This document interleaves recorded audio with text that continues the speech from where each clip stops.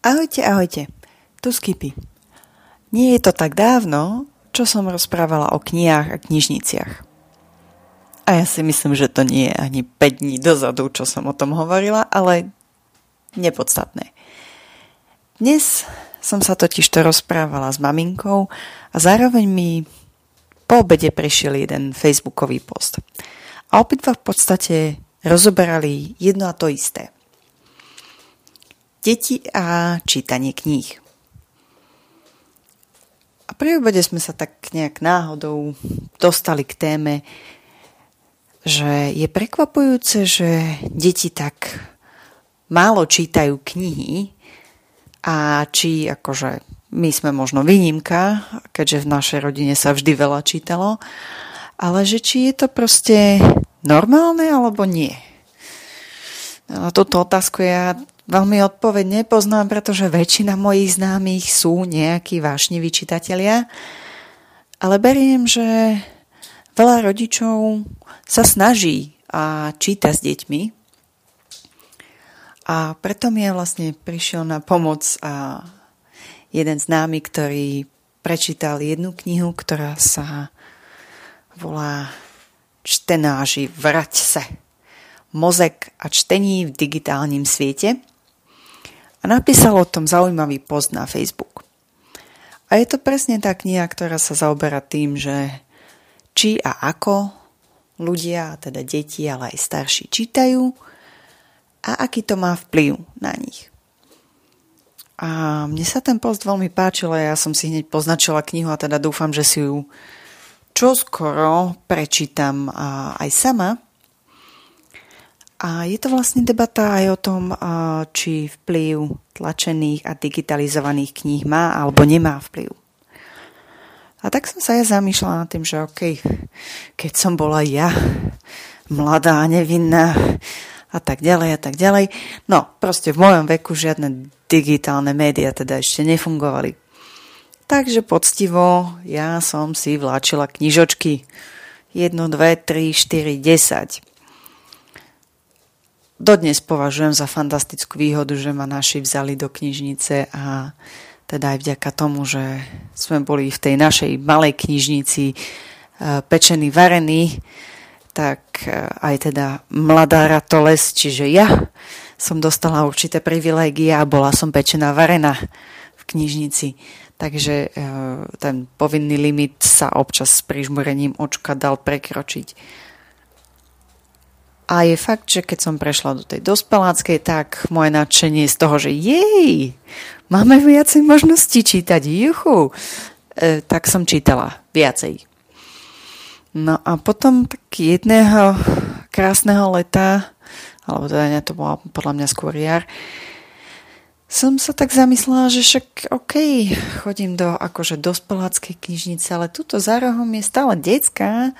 A ja mám rada takú tú young adults, alebo teda, ako by sme to chceli nazvať, tínedžersko, detskú knižnicu, niečo. No, skrátka, nemám problém prečítať si rozprávky, báje, mýty a podobné veci. A aj teda tie veci, ktoré označujem ako detskú literatúru, nerobí mi to problém a je tam veľa úžasných kníh, ktoré sa podľa mňa oplatí čítať. A tak som sa proste vybrala do tej detskej knižnice, kde som sa tiež prihlásila. No a potom, keď som sa dostala ku knižnému klubu, tak tam vznikol môj tretí preukaz. Skončila som na čísle 3 a myslím si, že keď si vezmem, že povolanie je asi 7 alebo 8 kníh na knižnicu, som rada, že sa to snažím nevyťažiť vždy a všade a úplne naplno. Leda, že by som prestala pracovať a venujem sa už len čítaniu. Ale späť k pôvodnej téme a k pôvodnej myšlienke, a či teda deti čítajú alebo či s nimi rodičia čítajú. A v tej knižke, ktorú rozoberá ten môj známy v tom facebookovom poste, hovorí o tom, že teda čítanie pomáha a zlepšuje a je dôležité, aby sa mu človek venoval už od útleho veku. A A je to dôležité aj z toho dôvodu, že to pomáha a zlepšovať mozgovú funkciu a analytické myslenie. A že teda deti, s ktorými rodičia čítajú od útleho veku, tak obvykle majú aj väčšiu slovnú zásobu a vedie sa rýchlejšie a správnejšie rozhodovať a používajú lepšie slová. A zároveň sú aj empatickejšie. Ale na druhú stranu táto knižka o čítaní hovorí aj to, že je rozdiel medzi tým, či človek číta digitálnu alebo teda klasickú knihu, pretože pri digitálnom obsahu máme väčšiu tendenciu preskakovať veci, klikať na obrázky naokolo, nesústrediť sa tak až na text. A v podstate robíme takú tú vec, že dlhý text, nečítam. Priznám sa, že keď sa tak zamyslím sa nad týmto a odpozorujem sa, súhlasím, neznášam dlhé články.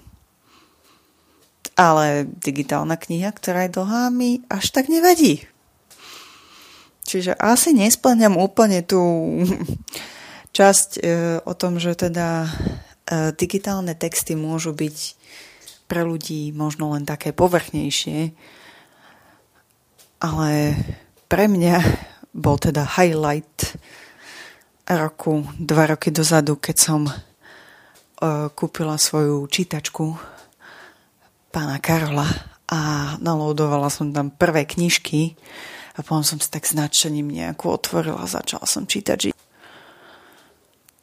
Výhodou digitálneho čítania pre mňa, alebo teda vlastnenie čítačky je fakt, že áno, sú knihy, ktoré vyzerajú úžasne fantasticky a tak ďalej, ale keď si ich otvoríte a má to 1000 strán a veľkosť písma je taká, že potrebujete aspoň 3 dioptrie a 4 okuliare, aby ste to prečítali, tak mi to nepridáva na čitateľskom zážitku. A aj preto som veľmi rada, že teda na čítačku sa zmestí toho neskutočne veľa. Berúc to aj, že teda áno, z knižnice som si stihla požičať veľa kníh, aj napriek tomu občas viem mať takú tú čitateľskú krízu. Tí, ktorí čítajú, to poznajú. Človek príde, zastane pred knižnicou, pozrie sa do poličky a vidí tam tých 20 kníh. A teraz, že čo čítať? No, táto je veľká. Na túto nemám chuť. Neviem čo. Čítačka túto možnosť zväčšuje, na druhú stranu dáva možnosť vybrať si. Hej. Je to iné, keď máte 20 kníh na poličke, ako keď tam máte 200 kníh. Lebo z 200 kníh by si už človek mohol vybrať. Isté, ak ste veľmi nerozhodný typ, ako istý môj kolega, tak viete stráviť hodiny vyberaním tej správnej knižky na najbližšie čítanie. Nebudem ho menovať, ale veľa ho pozdravujem. Verím, že tento spôsob rozhodovania stále funguje, keď si zasadne pre tú svoju knižnicu a strávi tam desiatky minút a potom jeho drahá mi tak napíše, že áno, drahý si teda vyberá, ešte stále nevie, čo bude čítať. Aj napriek tomu myslím si, že veľa detí a v tom mladom veku trávi čas so svojimi rodičmi a čítajú si na dobrú noc. Aj napriek tomu možno z niektorých z nich vyrastú deti, ktoré nebudú chcieť vo vyššom veku možno čítať a možno ich to nebude zaujímať. A ja súhlasím, že niektorá povinná literatúra v rámci učenia a vzdelávania škôl je dosť otrasná. Spomienky na to, ako trebalo si vybrať z nejakej tej klasickej francúzskej literatúry a Victor Hugo bol teda fantastická voľba. No, Otec Goriot je jednoznačne nie kniha, na ktorú chcem až tak veľmi spomínať. Ale určite sa možno dostanem jedného dňa k nejakej tej klasike. Na druhú stranu, človek príde na to, že v danom čase možno niektoré knihy pre ňo nie sú. Alebo dojde na to, že niektoré knihy sú fantastické. Viď Dominik Tatarka a Démon súhlasu. Keby som nebola nútená to čítať na referát do školy, asi by som sa k tomu nikdy nedostala. A takto viem, že je to super kniha, ktorá bola úžasná. Isté, sú knihy, ktoré nám nikdy nesadnú a sú knihy, ktoré nám sadnú. Aj napriek tomu si myslím, že čítanie v rannom veku, či už na uspávanie detí, alebo na vytváranie si vzťahu medzi dieťaťom a rodičom, kde teda dieťa sa učí aj vďaka tomu, že trávi čas s rodičmi a vlastne tak ako sedia spolu a čítajú si, tak má nielen vizuálny, ale aj ako taký ten emocionálny presah a vie stráviť čas so svojim rodičom, tak je dôležité podľa mňa, aby knihy, a nie len knihy, ale aj tie knižnice, keďže asi nie každý si kúpi každý týždeň nejakú tú knižku, ale vďaka knižnici môže mať na mesiac 5-6 nových knižiek, ktoré potom vráti a zase nájde 5-6 nových ďalších.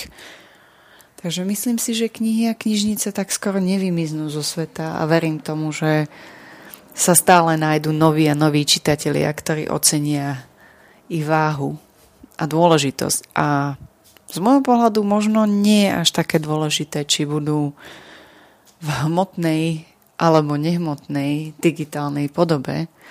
Dôležité je, aby si stále našli svojich čitateľov. A možno niekto ocení aj toho Cagoriota. Ak áno, a je tu niekto, kto má rád klasickú francúzsku literatúru, prosím, zdvíhajte ruku, dajte vedieť. Milá rada si vypočujem výborné nápady. Čaute, pekný večer.